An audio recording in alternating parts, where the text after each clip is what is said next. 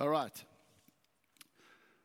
So in your books, page 10, you can make notes on page 9, on page 10 you can make notes that the title for this week is, I am a saint and he is my Savior. Isn't that beautiful? I am God, I am a saint and Jesus is my Savior. Now, there was a whole introduction that I'm not going to do and a recap from last week, which I'm not going to do. Do you understand? Just because of time. You know the identity gap of the two circles. This is what God says about me. This is what I believe about myself. Truth that I've got in my heart is where those two circles line up. Lies is where I'm believing stuff about myself and the devil is telling me and God says something different. And that's my identity gap. And I want to live like this, where they're lining up. And this identity series is about us lining up. I'm shocked as I go through the series at the gaps that are still in my life. And if you're honest with yourself, you should also be like, wow, there's things that I've got to adjust. Am I right? So, I want you to think about this. Now, when the Bible speaks about a saint, and when we mention the word saint, what do you think about? What do you think about? Because we've heard about Saint Francis of Assisi. I think Mother Teresa was just made a saint. Am I right? We read about St. Paul, St. Peter, St. James. These people have cities named after themselves. St. Petersburg is in Russia and is named after St. Peter. Yes? So, 1,000 years ago or so in church history, the church decided that there would be a process of honoring people who lived really, really holy lives, and they would be given an official title of saint. The process evolved over time, but this is what needed to happen for you to be a saint. Number one, you had to be dead for at least 5 years. Number two, the life of the person had to be investigated to see if there was sufficient holiness and virtue in their lives to be called a saint. Number three, their influence was looked at. Did they draw other people by their example into Christianity? Number four, there had to be 2 documented miracles attributed to this individual to show that God had heard their prayers. In other words, God hears your prayers based on your holiness. Nonsense. God hears the prayers of sinners. Number 5, if all of that lined up, then they could be called saints. So, this is what happens. Now, have you heard the expression, I'm no saint, in the English as we talk? What does that mean? I'm not perfect. Am I right? Okay, they're saying there's weakness, there's flaws in me, and we're not perfect. So in other words, the word saint means a really, really holy person that doesn't make too many mistakes. Now surely, as you sit there today, and as I stand here before you, if that's what it is, then I'm telling you, I'm no saint. Are you a saint? Okay? On the old 1,000-year-old church definition of a saint, are you a saint? No. Hell no. Okay? But then why does the Bible say, listen to this, in Ephesians chapter 1, the chapter that we are speaking to on this identity series, listen to what it says there, Ephesians chapter 1, verse 15. For this reason, we'll read from verse 1. Paul, an apostle of Jesus Christ by the will of God, to the saints, in brackets in the NIV, God's holy people who are in Ephesus. Verse 15, for this reason, because I've heard of your faith in the Lord and your love towards all the saints of God's people in Ephesus. In Ephesians 2:19. So you are no longer strangers and aliens, but fellow citizens with the saints, in the brackets, God's holy people. So Paul writing to the Ephesians, and he says, the whole church, you saints. You saints, all of them. So we've got what the church did incidentally, what they did 1,000 years ago was 1,000 years after Jesus came. So up until then, the Bible was calling all people in the church saints. Then the church in their wonderful brilliance says, no, we're only going to call some people saints. And he has the measure, boom, boom, boom. but the Bible says you're a saint. Now, all of these verses that I've read to you are speaking to the Christ followers in their church. Some have only been a saint for one day, born again for one day. Others might have been for many years. But God calls all of them saints. Now watch here. Just for further clarity, these people were not perfect. Because in the same letter to the Ephesians, in verse 18, listen to what Paul says to these same people. In chapter 4, verse 31, get rid of all bitterness, rage, anger, brawling, and slander. So these people in the church, these saints, they are bitter. They walk in unforgiveness. There's anger, unresolved anger issues in their life. There's brawling. They're boxing. They're having fights.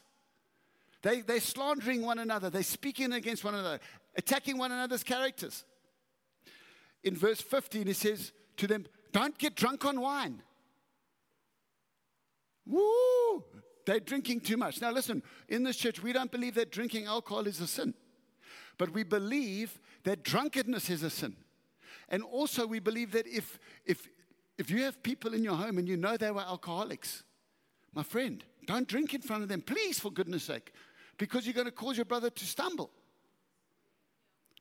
But Paul is telling these saints, don't puzza too much, don't get drunk. Do they sound like saints to you, Chris? They don't sound like saints. So now what is this? So can I help us with this? Who wants to hear this? Zander, have you got that? Did you get my message about that Charles Spurgeon's quote? Just put up that Charles Spurgeon's quote for me quickly, please. I want you to read this. Now, what is salvation? Some people think that it means being saved from going down to hell. That is the result of salvation. But salvation means being saved from the power of sin, being saved from the tendency to sin, and as well as being saved from the punishment of sin. You see, going down to hell is the punishment of sin. When you get born again, the gospel presents to you this hope. Number one, you get saved. So you move from being a sinner to being a saint. You get a new identity. Number two, there's going to be this process in your life where God is going to purify your mind, will, and emotions, and you are going to be saved from the power of sin's influence. Sin is not going to have the same hold on you as it did when you first got saved. Frank and Rosie, the little baby, just got born. And then Benicio is cruising around here somewhere. How old is Benicio, but? 2.5. The little baby just got born. It's 3-4 days old. That baby has got, have we got a name yet? No name brand. Okay. Frank and Rosie's little girl, they're still praying for a name. It's an important thing, so rather take time to find the name. Are you with me? She's powerless to the things in the world. She needs mom and dad to look after her. Ben is a little bit older. He doesn't need as much attention. Now I've got Kimberly and Michael sitting in the front row. Kimberly's 21 and Michael's 20. Am I right? Have I got it right? Okay? Let me tell you, they are way more in terms of their ability to be independent. So the danger in life and the protection they need from us now is not what they used to be before. So when people get saved, put the thing up again, please, Zander. The power of sin, as you become a Christian, as you mature, sin's power over you gets less and less and less and less, if you understand what sin is. But if you don't understand what sin is and you say, that's not sin, and I can just live like that, how can you be delivered from its power? Impossible. Yes? And then being saved from the tendency to sin.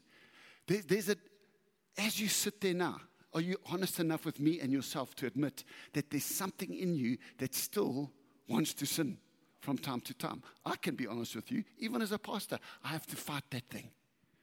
And there's not a person on the planet except for Jesus, because Jesus did not have a sinful nature, that doesn't have that same tendency. So we must learn to master sin. when you get saved, you're forgiven of your sins, all of them. Then God's going to deliver you from the power of sin. Amen.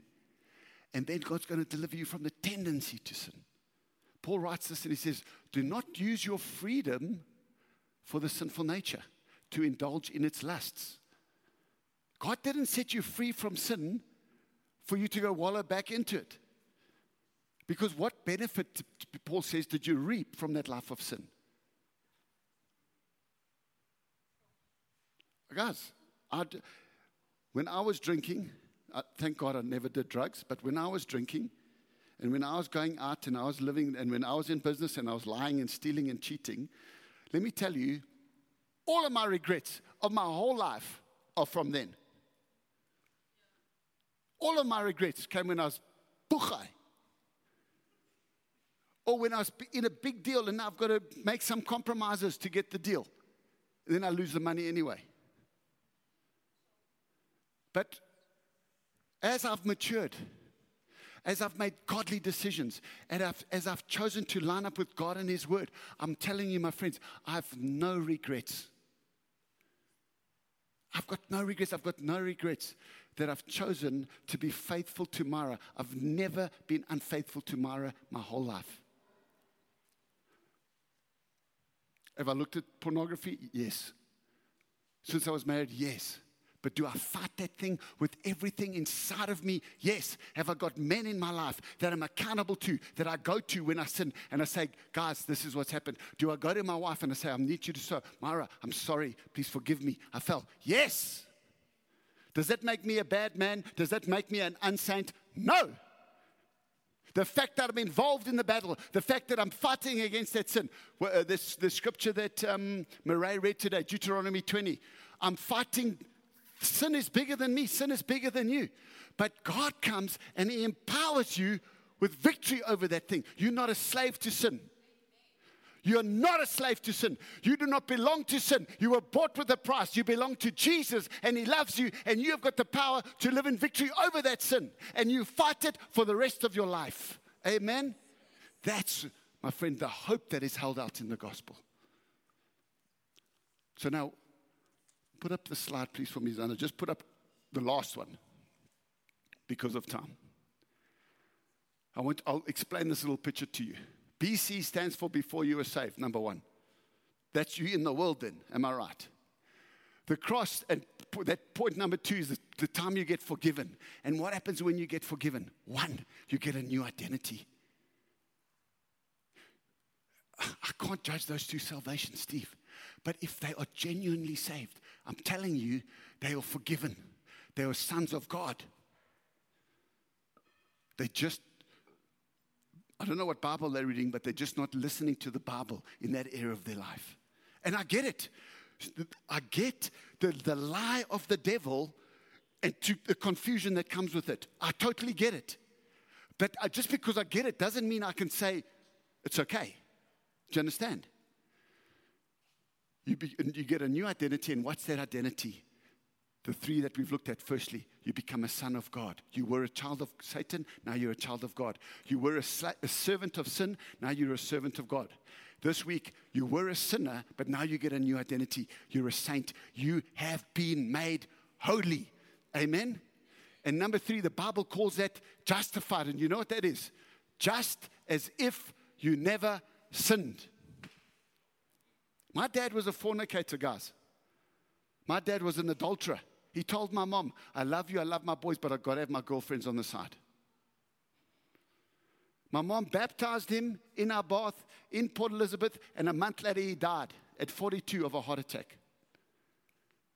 Now I think to myself, I don't know if he was going to make the journey and make all the changes. So I think God saw the flower and picked it straight away. And said, I'll take you home now because you're saved. But if he was still living today, he would have had to adjust his lifestyle. Amen? I'm forgiven. Won't you please bring me a dishcloth there from the back? Thanks, bud. So I'm justified. Just as if I never sinned. Don't worry about it. This position number three, guys. Now, you know, this is what happens. There we go. Here it comes. Thanks, buddy. You know the prodigal son series we did? And remember the robe? God clothes you in a robe of Jesus' righteousness. Remember my story with the water? Jesus covers you. That's being born again. Your spirit is born again. But your mind, your will, your emotions, your thinking, is that transformed? No. That's not transformed. Now what you're going to do, you're going to learn God's new ways. He's going to, if you quickly page back in your Bible, go to page number 7. How do I get to know my Father better? 1, spend time with Him daily. 2, read His Word. 3, talk with Him. 4, listen to His voice. 5, connect with His family. Come to church. As I come to church, as I pray, as I read my Bible, my mind starts to change. I don't change the Word of God to line up with my lifestyle. I don't change the Word of God to line up with my preferences. No, I change my life and He purifies me and He makes me holy. I start to live a holy life. I'm already holy because of my new identity, but now I start to clean up my life by the power of His Spirit. And what I am on the outside starts to come into my mind, my will, my emotions, and I'm being transformed. And that's the question I was asked today. Where do you stand on this? And I had to say, no, we're going to have to transform. Do you understand me? The Bible calls that being sanctified. It's not got nothing to do with your spirit. When your spirit is born again, instantaneously it's saved. It's got to do with your mind, your will, and your emotions. And you renew your mind through the washing of the word. You renew your mind through prayer, worship, and come in a church. If you were not here today, you could not hear this. Amen. And that's what it means to be sanctified. And then lastly, as I bring it to a close, one day, the Bible says, now the sunrise there, that thing, promotion, you know what promotion is? You die. You die. Promotion is you die. We don't have funerals in this church. We have promotions. Amen? Luca is going to speak to you next week on eternal life, living for a life with eternity in mind. We have to live there. And the Bible says, number 4, when you die, what happens? In an instant, boom, Michael, our bodies are transformed. And we translate it into God's realm. In that realm, the Bible says there's no more sin, sickness, sorrow, dying, or pain. The old order of things has passed, and behold, a new order has come. My spirit is perfect.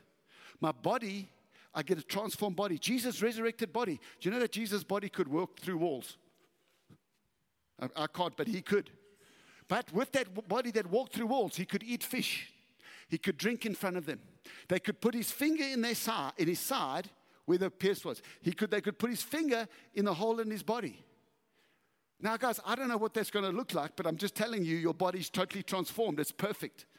And your mind, your soul, it's also perfectly aligned. It's a realm where there's no sin, and the Bible calls it glorification.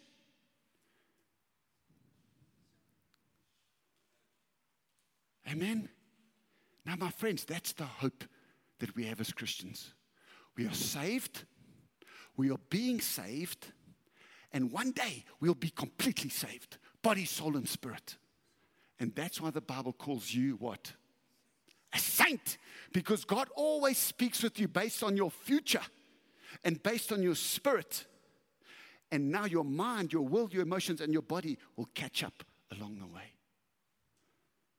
But guys, if we don't be clear on sin, then there's no transforming for you. Because then who sets the standard? I don't set the standard. I must hold the standard. Do you know what the standard is? Here's the standard. What does the Bible stand for?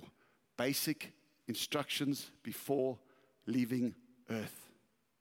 I didn't write this book. My job is to uphold this book. It's truth and it's love. God so loved the world that He sent Jesus. God loves sinners and He doesn't want them to stay in sin. He wants them to be transformed. I love sinners and I don't want them to stay in sin. I want them to be transformed. But I cannot say sin is not sin when the Bible says it's sin. Amen? Won't you stand to your feet?